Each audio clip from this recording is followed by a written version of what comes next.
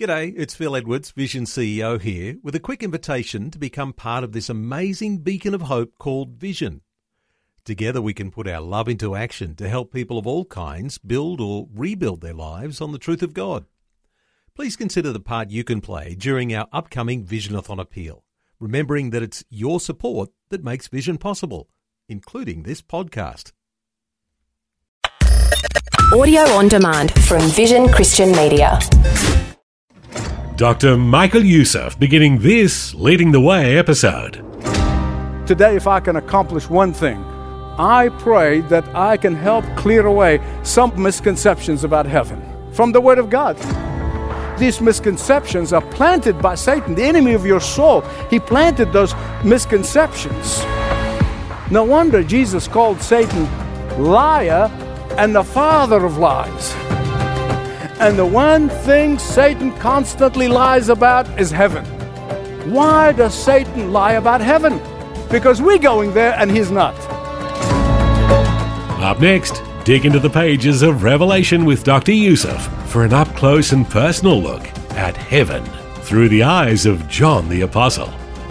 Remember, Leading the Way is listener-supported, relying on God's provision through God's people who are blessed by the teaching and ministry accomplished through Dr. Youssef and Leading the Way. Learn how you can stand with Dr. Youssef at ltw.org or speak with a ministry representative at 1300 133 589.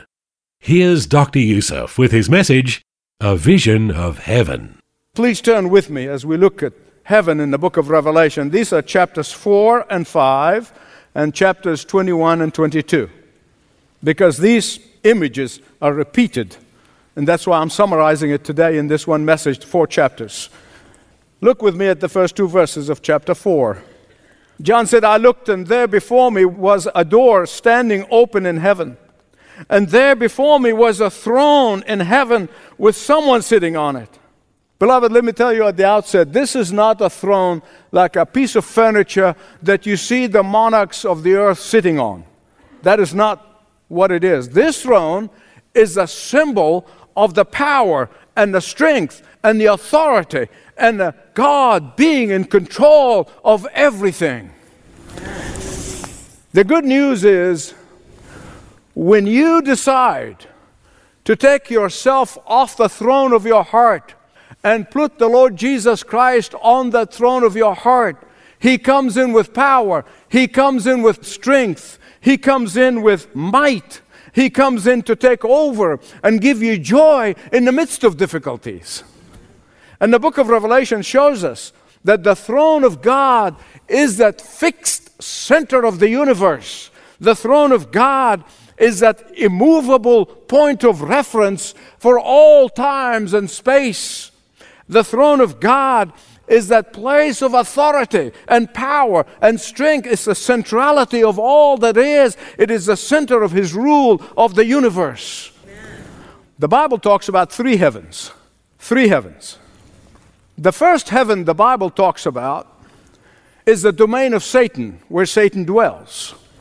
In the book of Ephesians, chapter 6, verse 12, Paul said, for our struggle is not against flesh and blood, but against what? Spiritual forces of evil. Where? In the heavenly. That is the first heaven. That's the domain of Satan. And praise God, when Jesus returned, that is the first thing He's going to destroy. The second heaven is the stellar heaven, which we call the universe. You see those pictures and photographs that comes taken by the Hubble Space Telescope. That's the second heaven. But the third heaven sometimes is referred to as paradise. In 2 Corinthians 12:2, Paul was privileged to be taken into that third heaven. He saw things he can't even describe, he couldn't verbalize, but to make it worse, God said to him, you are not allowed to talk about this. And he said, I was not permitted to even talk about it. But the third heaven is not the future heaven. It's not the eternal heaven. You see, the moment a believer dies, the moment we die, we go to the third heaven where Jesus is now. In 2 Corinthians 5:8, it says, absence from the body is present with the Lord. The third heaven is not the eternal heaven. The third heaven is not the new heaven that John was privileged to see in the book of Revelation. God took him and let him see the eternal heaven, the ultimate heaven, the new heaven. And in Revelation chapter 4, John sees Jesus, our great high priest, having the appearance of jasper and carnelian. What is that? Well, the jasper is a diamond-like white stone, and it symbolizes the glory of Jesus. The carnelian is a blood-red stone symbolizing the blood of Jesus, the sacrifice that he made on the cross. And these two stones were worn by the high priest in the Old Testament. These stones symbolize the beginning and the end, the Alpha and the Omega, the first and the last. And surrounding the throne is a rainbow, which is a reminder of God's faithfulness. You remember back in Genesis chapter 9, after the flood, God saved Noah and the ark, and then he said, this rainbow is a sign of my faithfulness, that I will not destroy the earth by flood again. But when you and I see a rainbow, we see half a circle. But what John sees in that eternal heaven is he sees a full circle rainbow, and it is encircling the throne of God. Why? Because it tells us that God is eternal, and he has no beginning, and he has no end. When we get to heaven, we're going to see Jesus, our great high priest. The high priest does two things. He offers intercessions on behalf of the people, and he offers sacrifices on behalf of the people, and Jesus did both in his own body. Think about this. Even at this moment, Jesus is interceding on your behalf with the Father. And if you really want to get a glimpse of what Jesus is doing as our high priest interceding with the Father, read chapter 17 of the Gospel of John. It gives you a glimpse of that high priestly prayer when he prayed on behalf of the disciples. He even prayed on our behalf back then. He said, I don't pray only for them, but for those who also will come and believe in me. That is how our high priest is interceding. But the Bible also said that we are priests. We are priests. And what do we offer? God. Romans 12 tells us that we offer God our bodies for the Holy Spirit to indwell in our bodies. Surrender to him our natural desires and our sins, that we die daily to sin. We offer our bodies to be used for the glory of Jesus. Amen belongs here. Amen. In Hebrews 13:15 said, we are to continually offer to God the sacrifice of praise. What does that mean? Singing a couple of songs on Sunday morning? Is that it? No. That we live 24/7 reflecting the praise and the honor and the glory that is due to God. There's another picture of this eternal heaven I don't want you to miss. It's a magnificent picture. It says around that throne, the power and the authority of our God, there are 24 elders.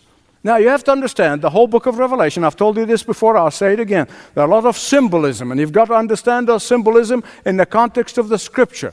Here, the number 24 is symbolic. Symbolic of what? It represents the 12 tribes of Israel, that's the Old Testament, and the 12 disciples of Jesus, that's the New Testament. What does that mean? It means that in heaven, the heavenly church, when we all get to heaven, is going to be made up of saints from the Old and the New Testament. The Old Testament believers looked forward by faith, just like Abraham, who anticipated the day of the coming of Christ. By faith, not all of the Jews are going to be saved, but those who looked forward by faith to the cross of Jesus Christ, they were saved and they are in heaven. Just like not everybody goes to church is going to be saved. And so in the New Testament, we look back by faith at the cross and we are saved. And the saints from the Old and the New Testament together make up the church of Jesus Christ in heaven. And we're all going to bow to him, represented in those 24 elders. Listen, in the midst of this awesome scene, yes, awesome. You can say awesome with me. Yeah. It's a visible demonstration of the power of God. How? From the throne came flashes of lightning and rolling of thunder. But we also see the 7 torches of fire. What are they? They represent the 7-fold ministry of the Holy Spirit. You say, Michael, how do you know that? Way back in the Old Testament, in the book of Isaiah, chapter 11, verse 2, the Bible lists all the 7-fold ministry of the Holy Spirit. What are they? His comforting presence, His wisdom, understanding, counsel, might, knowledge, and the fear of the Lord. And when you and I yield to the Holy Spirit and surrender to the Holy Spirit to reign and rule in our lives, He produces these characteristics in us. And the next image that John gives us is that of the sea of crystal, verse 6 of chapter 4. The sea of crystal symbolizes the truth of the Word of God. God's truth is so vast and so pure, like the great sea of crystal. That's what John is saying here. But you know, Satan is a counterfeiter. Satan takes truth from the Word of God and he twists it, and he gives it a twist, and he turns it into a lie. Satan takes the truth about the crystal in heaven, symbolizing the purity of the truth of the Word of God, and he turns it into a deceptive pseudoscience called crystal power. Have you heard that? Crystal healing? But look at the worship in heaven. John describes the 4 angelic creatures who have many eyes. That is symbolizing their involvement in the judgment of God. Remember how many times when Jesus said, well, send the angels, they're going to get the wheat and they're going to get the chaff and they're going to separate them. The angels are going to be involved in the judgment. The cherubim and the seraphim are constantly proclaiming, holy, holy, holy is the Lord God Almighty, who was and is to come. Now please hear me right on this one. That does not mean that in heaven we will be singing, how great thou art, 20,000 times a day. As some people like to think, and they say, man, the heaven will be boring. No. That's not what it means. And today, if I can accomplish one thing, listen to me, if I accomplish one thing, I pray that I can help clear away some of misconceptions about heaven from the Word of God. These misconceptions are planted by Satan, the enemy of your soul. He planted those misconceptions. No wonder Jesus called Satan liar and the father of lies. And the one thing Satan constantly lies about is heaven. Later in the book of Revelation, chapter 13, we're going to meet the beast, the Antichrist, the one who is actually the human embodiment of Satan himself. Why does Satan lie about heaven? Have you ever asked yourself that question?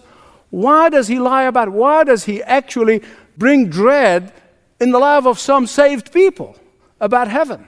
I'm going to tell you why. It's very important. Because Satan was thrown out of heaven. And when he was thrown out of heaven, he will never get back again. He will never be allowed in there. And that is why he hates God and he hates us. Why? Because we're going there and he's not. He lies about it. And make-believe is afraid of death and afraid of this and afraid of this and live in fear and constantly worried. The Bible said in Colossians 3:2, set your minds on things where? What do you spend most of your day doing? Setting your mind on what? Navel gazing. He said, look up. We look down. Think about this. Think about some of the most wonderful creation of God that you've ever seen in your life, anywhere in the world, whether it be Yosemite Park or Grand Canyon or Niagara Falls, or any of those awesome sites that God created. I want you to imagine with me that the God who created these wonderful things going to make heaven to be boring? No. In fact, these breathtaking sights don't hold a candle to what God prepared in heaven. Have you ever wondered why we live in this universe surrounded by billions and billions and billions of galaxies and stars? How would you like to be able to explore the whole universe without any physical limitation? Not only that, but in the new heaven and the new earth, the God of power and might will be there all the time, personally, physically, literally. And that's what it means by being continuously worshiping Him, praising Him, adoring Him, thanking Him, delighting ourselves in Him, because He is literally there with us. And Paul said, no eye has seen and no ear has heard, no mind conceived what God has prepared for those who love Him. When Jesus hung on that cross, when He died on that cross, He did not die for angels. He died for you and me, the daughters and the sons of Adam and Eve. That's who He died for. And if the angels for whom Jesus did not die are praising Him day and night, can you imagine what we're going to do? Just think how much more we're constantly going to bless and honor, praise the Lord who died for us, who redeemed us, who saved us, who forgave us our sins, who gave us everything we have. You are worthy, O Lord our God, to receive glory and honor and power, for you created all things, and by your will they were created and have their being. Amen. In chapter 21, John said, I saw a new heaven and a new earth, for the first heaven and the first earth passed away, and there was no longer any sea. This will be a startling change for us from this earthly life, from the current life. You see, on the earth, and it's the only planet really that has 3/4 water and 1/4 land. The sea is emblematic of the presence of water-based environment. All of life on earth is dependent on water for surviving. The earth is the only known place in the universe where there was sufficient water to sustain life. And you notice sometimes when they send these robots to Mars and other places, and the first thing they're looking for is what? Water. Because they want to know if there was a life there or not. But they're always looking for water. Why? Because water would tell them if there was life at some point or not. Without water, any planet cannot be inhabited. But believers in the Lord Jesus Christ, when we receive the glorified body, we will not need water to survive. Unlike our current bodies that is made 60% water, in the new heaven and the new earth, life will be based on completely different life principle than the present universe. I mean, just like astronauts, when they went to the moon, they had to wear a different suit. When we go there, we will have a suit, but it's not a suit, it's going to be us, a glorified body.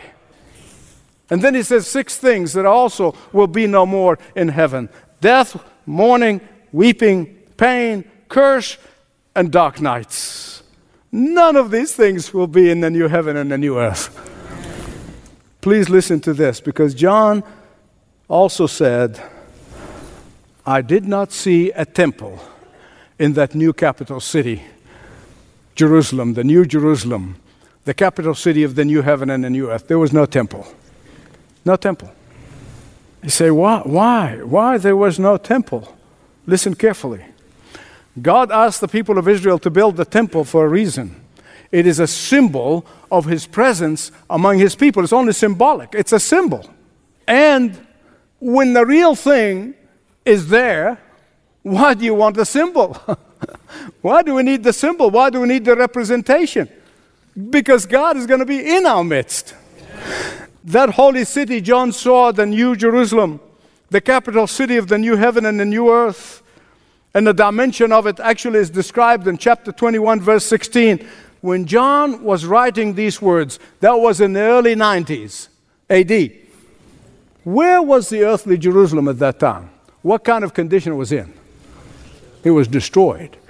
25 years earlier, just as Jesus predicted, year 70 AD, the Romans came and they did not leave a stone on top of the other.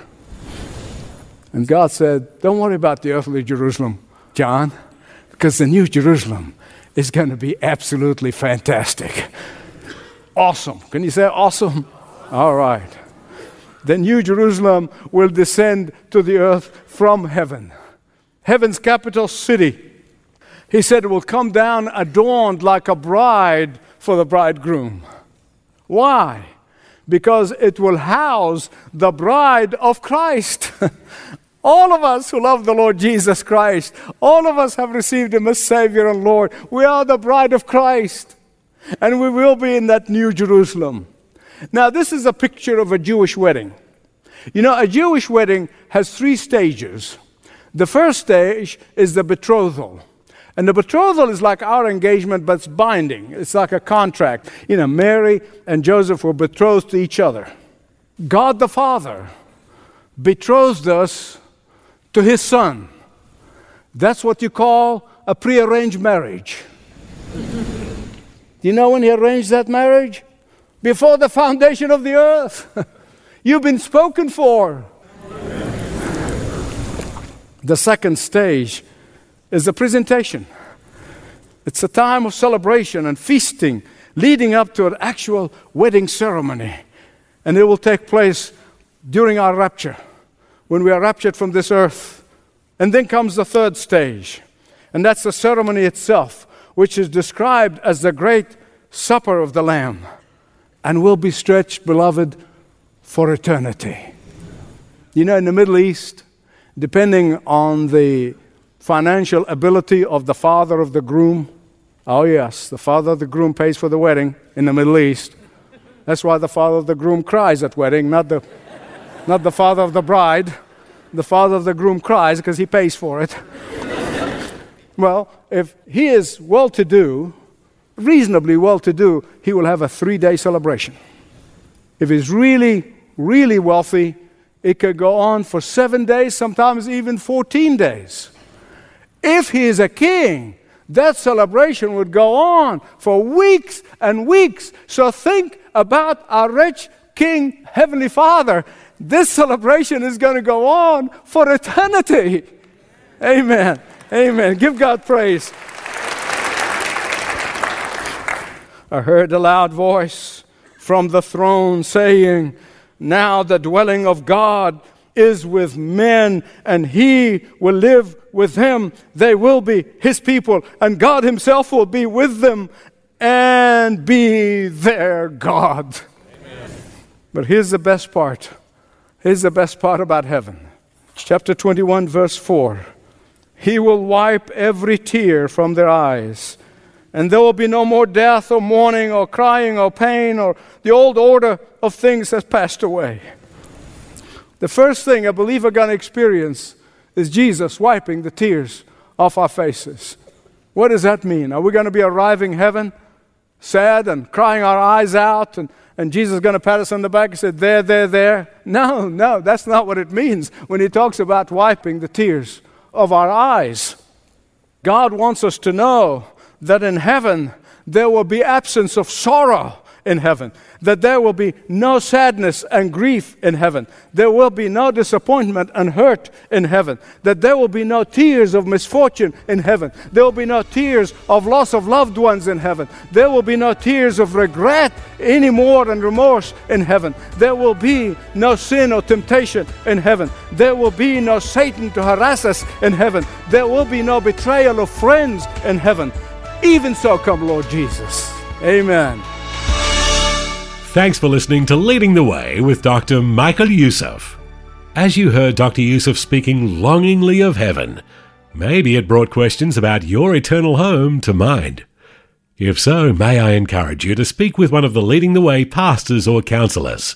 Start the conversation by filling out a short contact form at ltw.org/Jesus. While you're there, you can go to the homepage, ltw.org, and learn more about the global ministry impact of Leading the Way and ways you can stand with Dr. Youssef to impact the world for Christ. ltw.org. Well, our time is over for today. Thank you for listening, and do join us again next time for another edition of Leading the Way with Dr. Michael Youssef.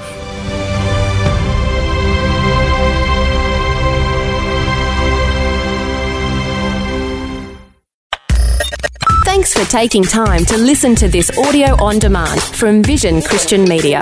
To find out more about us, go to vision.org.au.